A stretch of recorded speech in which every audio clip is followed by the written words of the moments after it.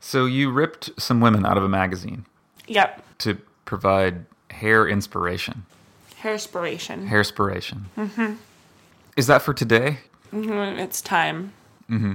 And so you're going to hand... A semi-annual hair doing is about to occur. Oh, boy. Are you going to hand these pictures to the hair lady? Yes, I am. And say, make mine look like hers? I'm going to say, these are my hairspirations. And she'll be like, oh, what do you like about them? And I'll say, just the tresses and the locks.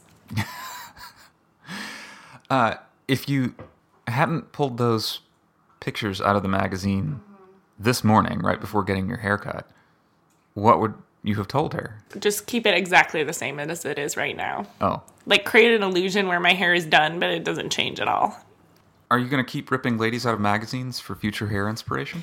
Well, my original hair inspiration was that woman who bought that crazy house on 65th.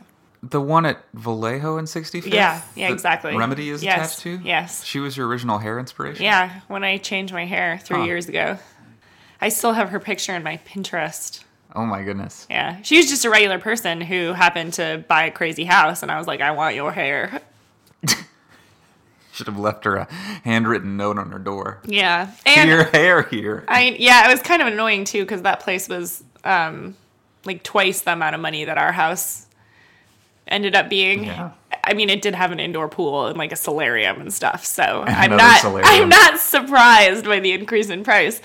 But she was like my same age, and I was like, "Where'd you get all your clams from that Clams. you're able to?" Simoleons. Yeah.